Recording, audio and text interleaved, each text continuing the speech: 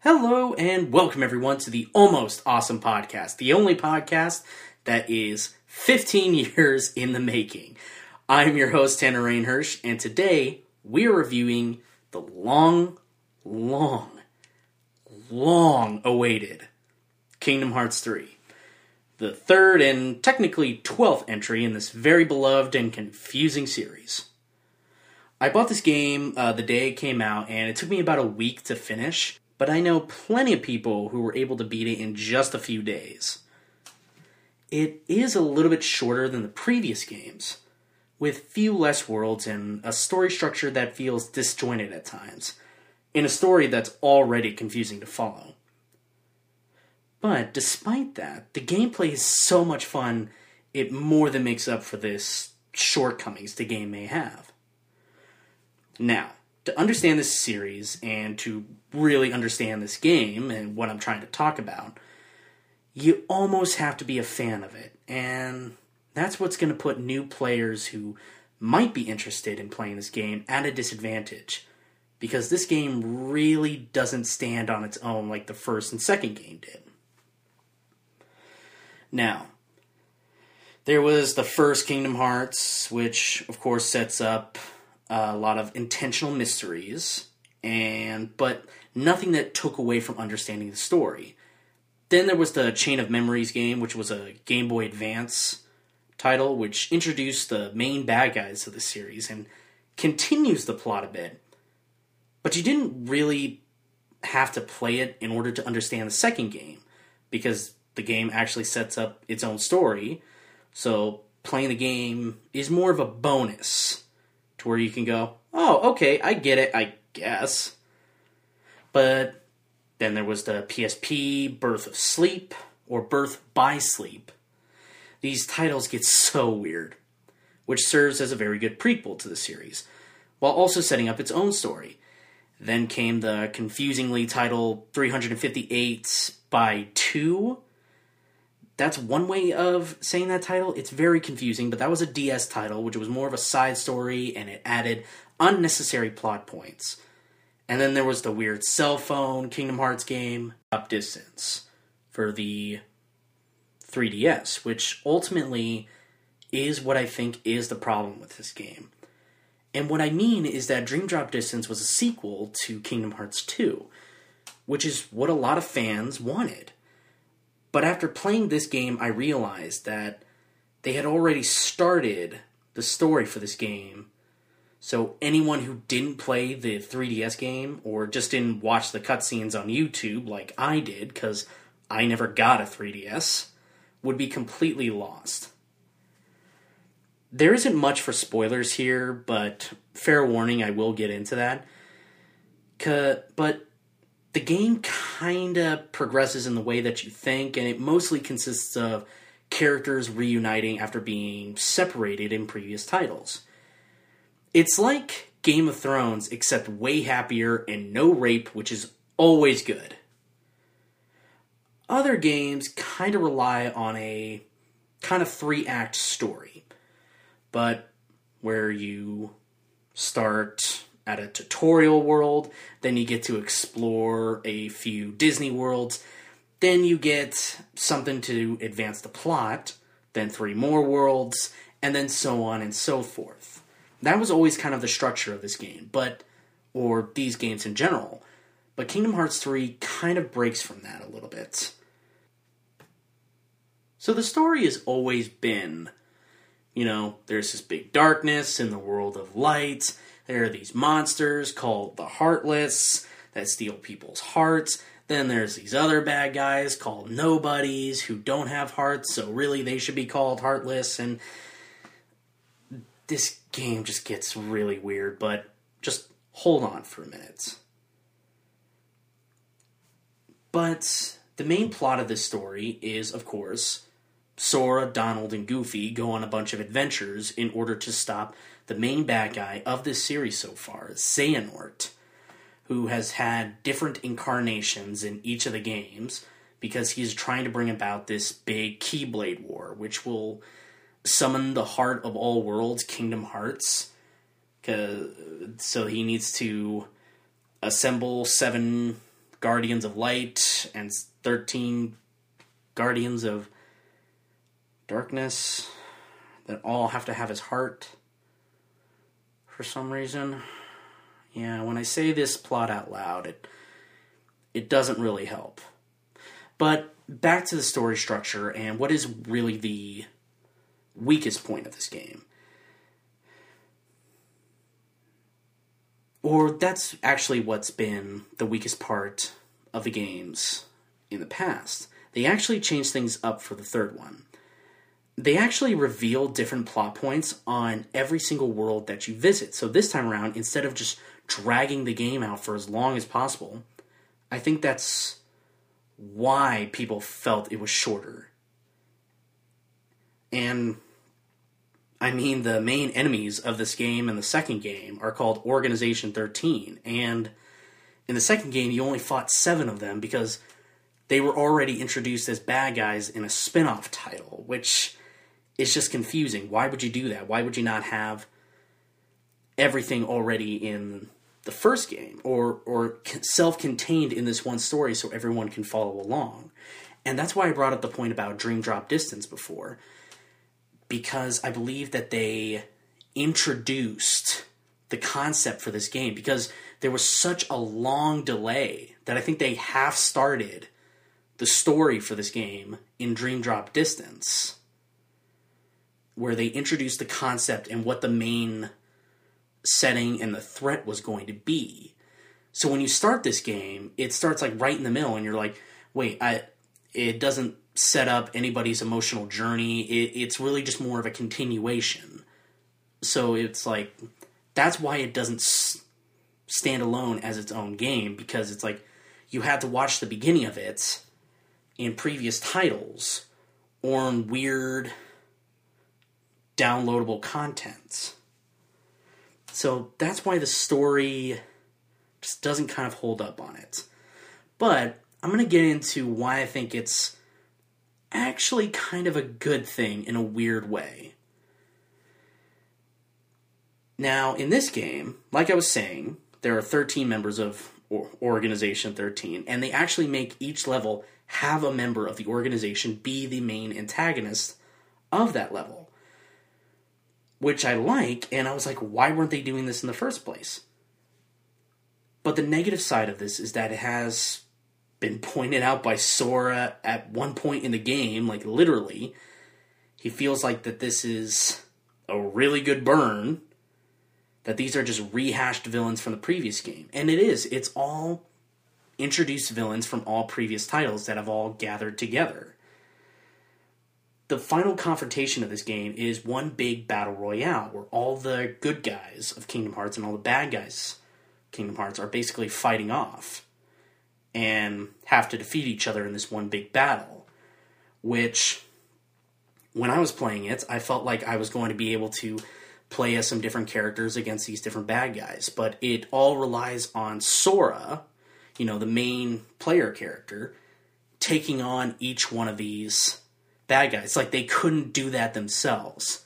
Like, Riku, Kairi, Sora, Donald, Goofy, Mickey, none of them can stand up against any of the other members without Sora's help.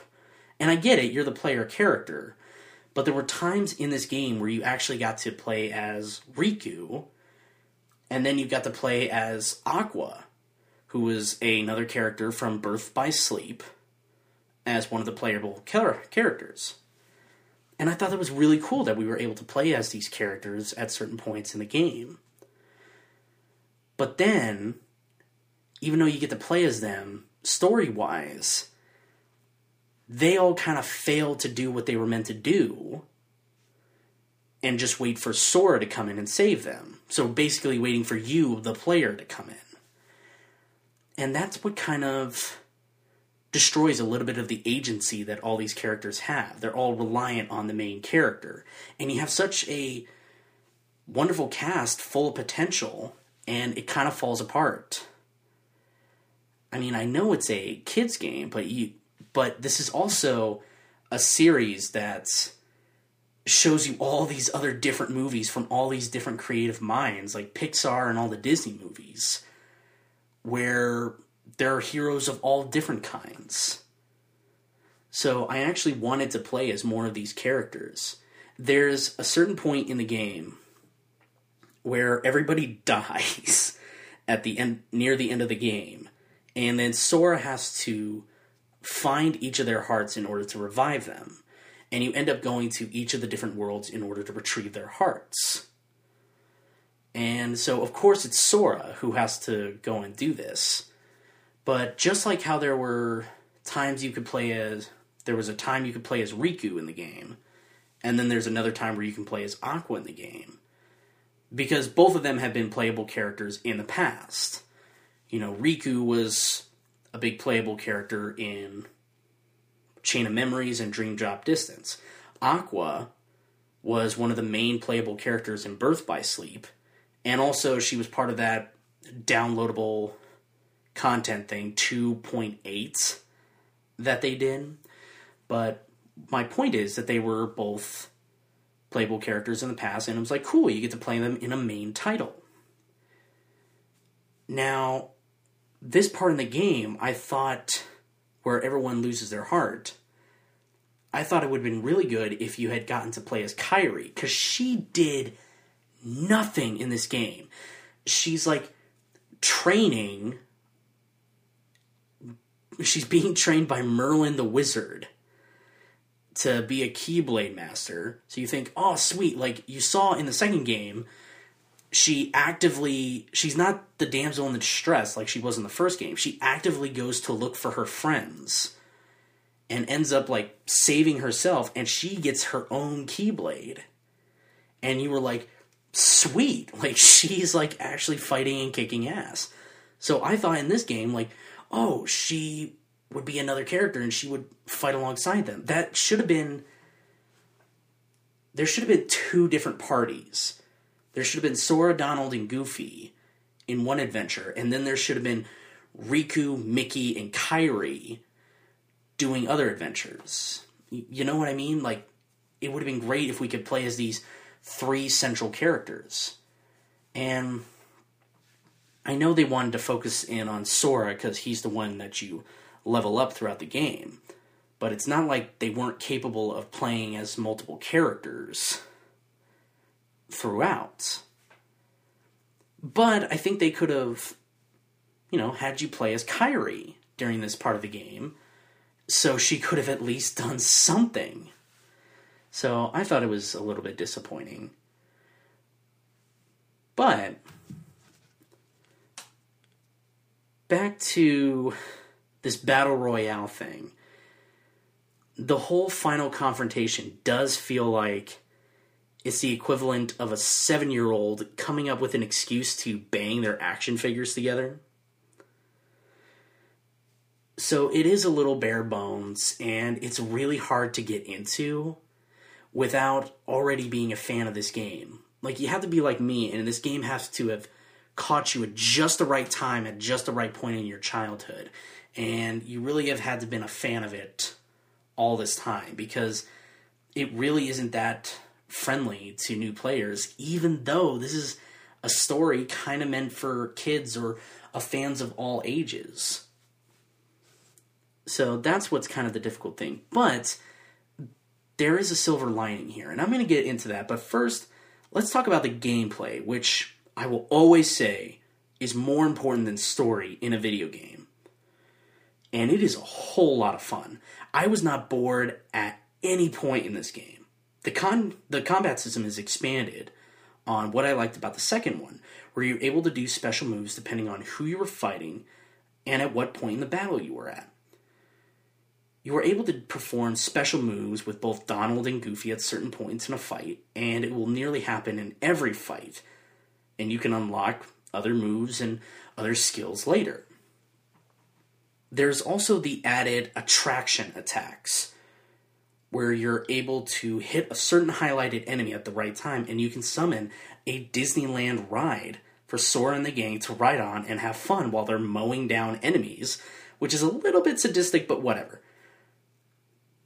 The different Keyblades that you are able to get throughout the game are able to transform into different weapons, which handle very differently, and you're able to rack up enough combos, and each one has very different powers. And since you're able to switch between Keyblades during a fight, you can experiment with each one, and it would behoove you to do that, because then when you're dealing with either a lot of enemies or just a really strong one, it can help you knock out their major HP points. The game allows you to do simple things like dodge, block, and counter, and do aerial moves almost immediately at the beginning of the game, and you can get upgrades for these moves and by assigning more AP points to them.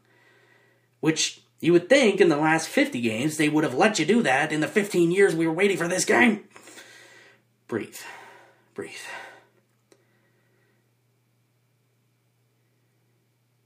But you'd be an idiot to think of that. Come on, keep up.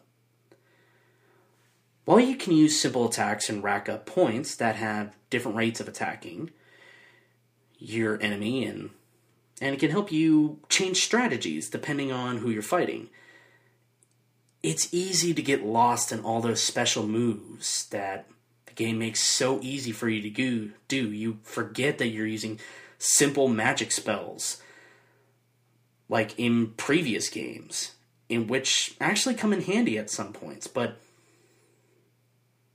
I did forget them from time to time, so I had to have these simple moves assigned to myself. So it is kind of great if you're a button masher like me, but I did only beat the game on easy mode, so maybe I have to try it on a different difficulty. And that's one other problem. This game would really benefit from a new Game Plus mode. And we might get that, down the line as downloadable content. Or even allow you to replay a higher difficulty with everything that you've earned. But once you've completed the game, you have earned mostly everything besides probably hidden Mickeys, which are a nice nod to Disneyland actual secret Mickeys. If you want the super secret ending, which is at the end of every major Kingdom Hearts game, that always makes a whole lot of sense. Of course, the main attraction of every Kingdom Hearts game is the fact that you get to explore your favorite Disney worlds. While everyone thought or jokingly suggested that since Disney owns Marvel now, we would be getting to play with all the Marvel superheroes in some form or another. But we didn't get that, and I'm kind of glad they didn't do that, because the Disney stuff is a lot more imaginative and fun to explore than seeing Donald Duck and Goofy talk to Rocket Raccoon and Groot, and now that I've said that out loud, I do really want that. Most of the worlds are actually mostly Pixar films, which haven't really been explored in the last few movies, like Toy Story and Monsters, Inc., which are their own stories, which actually serve as kind of sequels to their movie counterparts, which I thought was actually really fun, exploring the Monsters, Inc. world where they're using laughter to power their city. But Organization uses Vanitas, which is an evil version of Ventus, who's in Sora's heart, but Vanitas looks like Sora, and he's a being of negativity, which sounds dumb, and that's because it is dumb, but actually is a nice fit in this level, because now that the monsters are focusing on positive emotions, and it turns into this cool yet a little bit corny debate on what is more powerful. The Toy Story level started weird because there was this big trailer for a Final Fantasy looking game, which turns out to be an in-universe game as kind of a spoof on Final Fantasy and Kingdom Hearts. But many people noticed similarities between this in-universe game and Final Fantasy XV, which the director, Nomura, was the director of back at the time when it was a different game, and it made me wonder if this game was more what he had in mind for 15, because the game's secret ending, we see Sora, whose fate is left unknown because he goes looking for Kairi's heart because she died in the game, and he uses the power of waking, which I was very confused on, what that does. and also why he shouldn't be using it all the time. Which is another example of like, oh, I had to do homework and play a different game. Now we also see Riku waking up in the same place that Sora does, just in a different area. And this area kind of looks like a modern-day Japan, with the main character of the fake game looking down at them. Now, it was really fun to play with Woody and Buzz and Rex and Ham, but they made this weird in-universe reason as to why there was no real people and only half the cast, because the world got split into two somehow. Which I didn't really get, and even after you beat the bad guy, they didn't really get that resolved, but it was fun seeing Woody tell an anime villain off. The other worlds you get to explore are from Hercules, the Tangled movie, Pirates of the Caribbean, with someone else who isn't a wife-beater and general piece of shit playing the role of Jack Sparrow. They even got Frozen in there, and I was surprised to see that they were able to get most of the cast from both Tangled and Frozen to reprise their roles. These worlds are basically a retelling of the original stories, with Sora and the gang just photocopied in there, and they are treated as more side characters that don't really have a lot to do with the main story, which I actually like better than them being the thing that helps save the day, because that just really ruins the, like I said, the agency of the original characters in their own movie. But they couldn't help themselves with shoehorning in Let It Go, even though it doesn't really fit in with the rest of the game, but I like that song, so I didn't mind. My favorite world to explore was actually the Big Hero 6 world, because not only does it treat it like a continuation of the first film, but they also bring back the first Baymax from the movie as a corrupted boss for the heroes to fight, which I was like, whoa, that's kind of hardcore for the character of Hero to have to stop. You know, stopping the thing that is like a surrogate brother to him. Even though he has this new Baymax, they really focus on how the experiences he had still matter in a way that is kind of uniquely Kingdom Hearts. So in conclusion, this game is a little bit messy and really convoluted at times, and as far as the story goes. But the gameplay makes up for all of that to go through. Plus, even though it cashes in on the nostalgic feeling, it's still great to experience. I also noticed something special about this game. 2 came out nearly 15 years ago, and since then we've had a bunch of spin-offs and remastered versions of the games come out. Kingdom Hearts likes to set up these little mysteries for the player to try and speculate about, and then get them ready for the next game. 2 set up some stuff for the prequel game, Birth by Sleep, and this one alluded to mysteries set up in the Kingdom Hearts Key app-based games that I wasn't aware that people played, but apparently people did play, because there is a nice nod to the people that did play in those games, because there's actually an attack where you're able to attack this horde of Heartless with a bunch of Keyblades, and they actually name all the attacks, all these different usernames of people who were in the game, which I thought that was a really nice way to nod to players who were playing that. But that story also serves as prequels. And this game also finishes up this actual saga while alluding to a new one. The reason for this delay was because the game's director was working on Final Fantasy Versus 13, which was supposed to be part of this shared mythos thing that they had going on with Final Fantasy 13. But because Square lost their minds and kept making sequels to a game nobody liked, they rebranded Versus 13 and decided to make it 15.